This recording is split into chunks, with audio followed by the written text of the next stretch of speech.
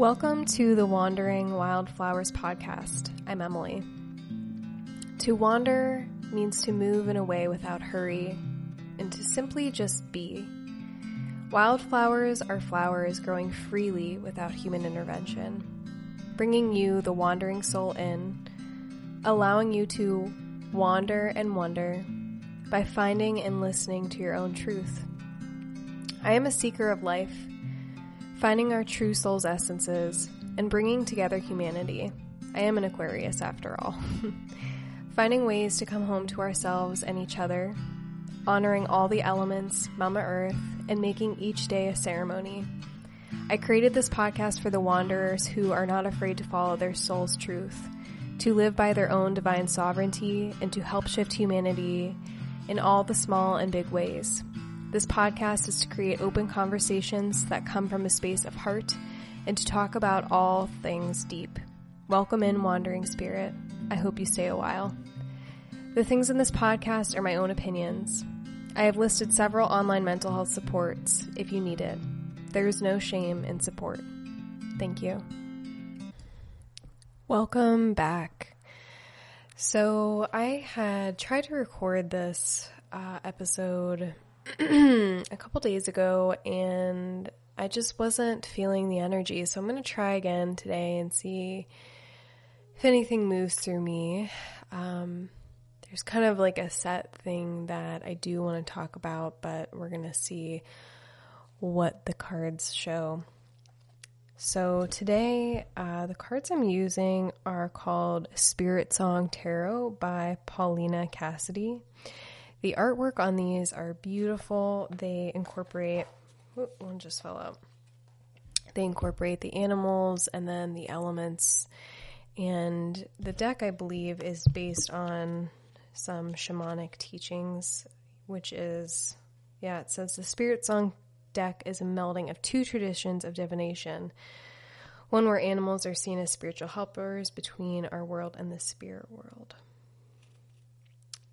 So, and it uses Native American shamanic symbolism. And like I said, the artwork on these are so beautiful.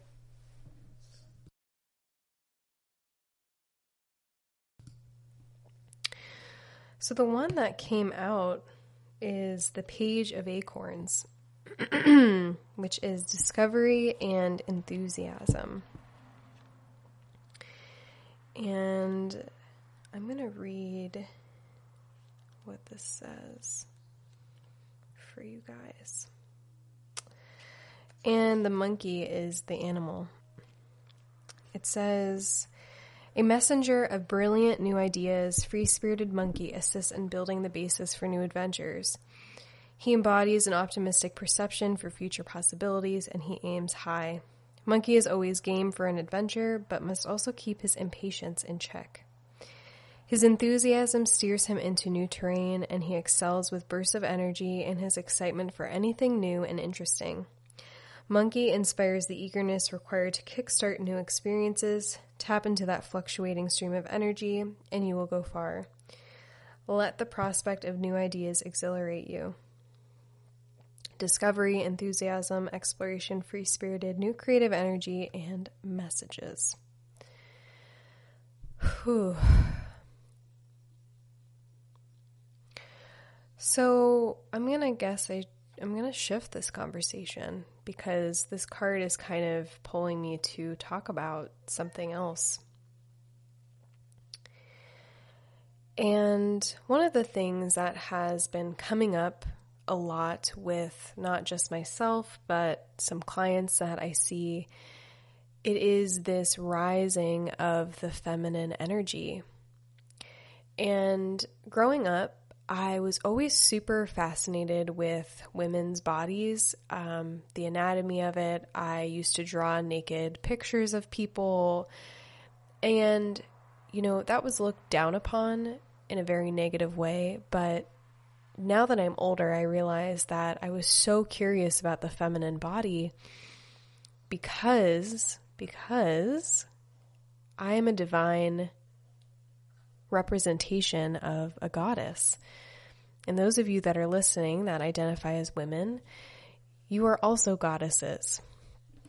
And our creative energy is really just so beautiful. And it's amazing how the world that we live in really tries to take away from this creative energy. You know, we live in this patriarchal society of working so hard that we cannot allow ourselves to connect to that feminine, divine essence, right? And I remember one of my mentors, her name is Lauren Megan, and you can look at her on Instagram.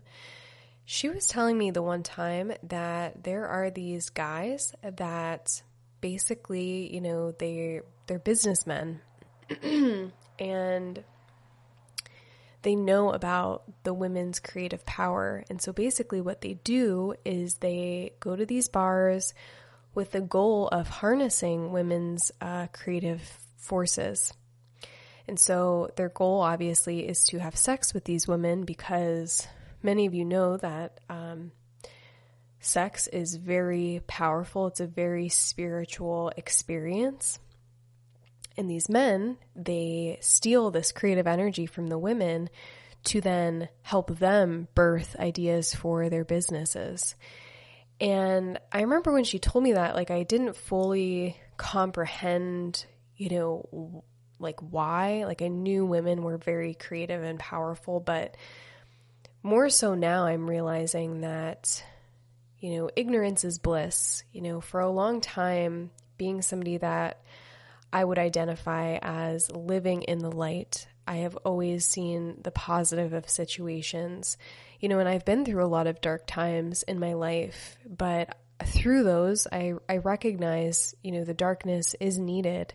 It is so important for our souls to experience that duality. But when we have the darkness trying to stay, when we have the darkness trying to consume the lightness overall, you know, we are in a spiritual warfare, and it's something that I didn't fully understand until pretty recently about this spiritual warfare. And the more that we throw around this term of like the new earth and the great awakening, you know, and everyone's saying, well, you know, we can have our world be whatever we want. And what has been coming to me lately is the new world and the new earth starts within us. You know, when we are, and I've talked about this before, but our own wounds prevent us from fully, you know, embracing and honoring everybody's journey. And that's a really tough thing to do, because ego gets in the way, and ego is important. It protects us sometimes. But when we let ego drive, and Ram Dass talks about this a lot, is basically how separation isn't good. You know, separation basically creates the space for war, for hurt, for pain. Separation means we other people. We say them instead of we. I instead of us. And the feminine is such a beautiful aspect of that. Because the feminine wants to collaborate. The feminine wants community. The feminine wants to be held in a way that allows herself to be fully vulnerable. To allow a friend group, when she's crying or hurting, to just hold her and let her cry. But for so long, we have held on to these emotions. We pretend that we don't feel anything. or we feel so much that we become angry, we become resentful and jealous. And, this is coming up for me right now is I remember when I was in school for social work, and there was always a very negative view on people with money. And I know that there's a lot of you out there that definitely have that mindset, and I had that for a long time. I thought rich people were the problem, and I definitely think, it is part of the problem, but they're also part of the solution. Rich people are not the enemy, and that's separation. We're othering them too. And the whole aspect of this really is just finding a space of relatability. If there's somebody in your life that you're having a hard time connecting with, or you have a hard time seeing it from their opinion, and here's the thing, everybody's opinion is right. Because everybody has different life experiences and different heartaches and pain and trauma. And everybody has these things, right, that allow us to see the world in a certain way. It's our, we learn this in sociology, but it's our life trajectory of how we view the world. And sometimes when we are forcing these ideas and opinions onto other people of what life should look like, we forget that they have their own experience. And, Ram Dass, he does talk about how we can love people who are really hard to love. And these people that are hard to love are our biggest teachers. And it doesn't mean that we can't set boundaries. It doesn't mean that we have to agree with their decisions. It doesn't mean that we have to accept their behavior. But what it means is, even if it's really hard, we come from a place of love, because love is the greatest energy of the feminine and the masculine. When we combine forces with love, we are truly able to outcast fear and sadness and of hurt and pain. And these times that we're in right now, we're seeing so much divide. We don't agree with people doing this thing or that thing or, whatever. We're advocating, which is so needed. But how can we come from that space from love? Because at the end of the day, love is really all we have. And I think a friend of mine had told me that Ram Dass, he put a picture of Donald Trump on his altar. And this is something that I've believed in also. In my Reiki class last year when I was teaching other people, I had them, look at their own wounds and their judgments of other people that maybe just really upset them. And one of them we looked at, I pulled up a picture of Donald Trump, and I was like, I want you to find a space of where you can find forgiveness and find a space of commonality. What's one thing that you do have in common with him? What's one way you can look at him? Like, what's the energy that he's emitting? He's wounded. We have these leaders that are so hurt and pained that they're also living in the patriarchy. We've never been taught to honor the feminine, really. And if you have, bless you. We've never been taught ways to honor our intuition. We've never been taught ways to fully embrace our sexuality. Sexuality is seriously a huge way of awakening for both the man, woman, or, a couple that doesn't identify, as a heterosexual couple. But when you merge these two energies together, whatever your relationship is, there's still that sacred union.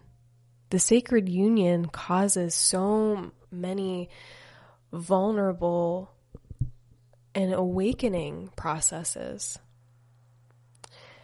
And we live in a society, at least in America, where being naked is looked at as a bad thing. Expressing our sexuality, at least in my family, being affectionate was not looked at as a positive.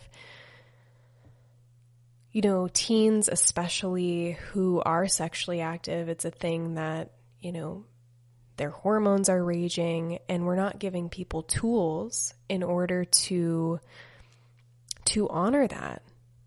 We look at women as having more than one partner as a bad thing. And I remember my dad essentially, not directly, but shaming me about how I needed to wait till marriage. And for some people, that's great, and that works. But for others, it's not the same. And when a man is accepted as being, of having multiple partners, and a woman is looked at in that way as negative, also more people are open to the idea of two women together in a relationship. That's looked at as sexy or hot. But when two men are together, it's looked at as gross or negative or whatever. And we have these double standards for everything. And many men, again, we all carry aspects of the feminine and the masculine. Even if you identify as male, you might be more feminine. I will say for me, I've been more masculine kind of my whole life in the sense of energy. I was constantly working, and my sexuality was something that I didn't look at. But as we awaken into this new earth and this new world, we are awakening into our being that has been suppressed for so long. And this energy of the feminine that's rising is really a beautiful, beautiful thing. And there's a lot of work that I have had to do for a while regarding the feminine energy. And I would highly encourage you, if you feel comfortable enough to do this, is maybe finding journal prompts. I have some on Pinterest that are shadow work. What are the shadows that you're carrying specifically around the feminine? And looking into goddesses, one of the ones that I've been really drawn to lately is Mary Magdalene. Mary Magdalene was looked at as a very negative archetype in the church, when in actuality, she was this feminine power. She was unapologetically herself. She was a warrior. She expressed her sexuality in a way that was looked at as negative, when really a lot of women desire these things, and men. And the goddesses, they're there for us, whether, whatever your background is, how to step into that energy. And, during this, and I am using air quotes, Great Awakening, we've been here before. For those of you that are listening, we've done this. We've done this work, not in this human body, but we've done it many, many times before. And so now it's asking yourself, how did you overcome it previously? How did you step into your power in a way that honors where everybody is at? in a way that removes the ego, in a way that advocates from a space of consciousness, instead of throwing all of these things down people's throats. You need to do this, you need to do that. How can we find love?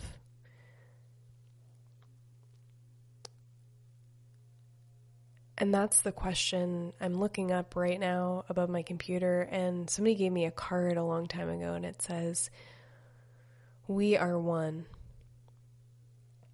And we are. And that's what Ram Dass talks about, is the separation.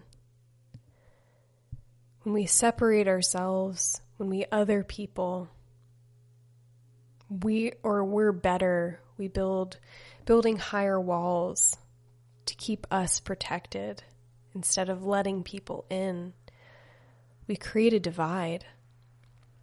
And so I think maybe that's where a lot of people too are looking at people that are rich as like this negative aspect, because, you know, they have these big houses, they have the gates.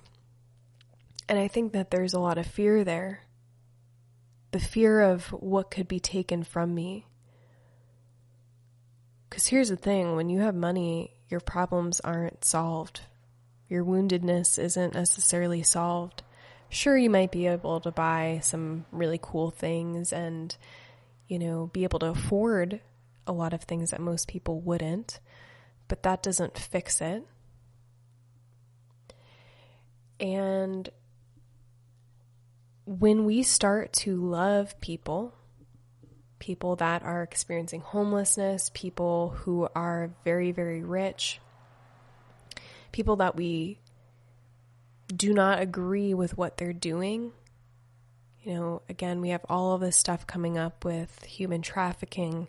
Again, that behavior is very unacceptable. And this is going to trigger some of you, but how can we find love for the people that are doing this? When we are wounded, we create from that wounded space. And one of the first things I remember at an internship in my social work career was somebody had told me, hurt people hurt people. And that's been kind of something I've just always kept in the back of my head. So I ask you today, wherever you're at, you know, where do you still hurt? Where have you not allowed yourself forgiveness? How can you express your sexuality and sensuality with, you know, unapologeticness? How can you start to own your body, honoring sovereignty, honoring what you need?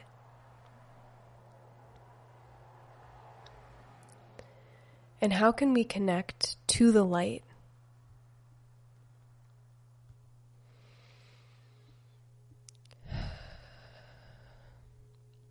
And if you are wanting to take some action, I asked some people on Instagram of organizations to donate to for people that work with survivors of human trafficking.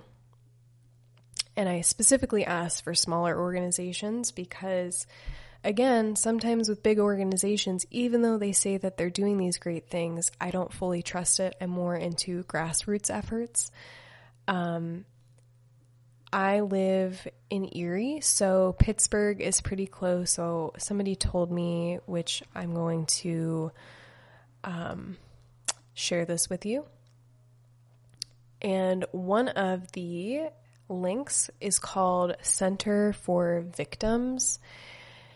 And let's see, they have a ton of services for people experiencing human trafficking. They have advocacy work.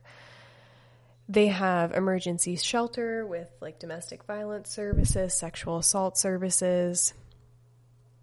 And I'm going to put this in the notes as well. They have a crime victim service with a crisis hotline.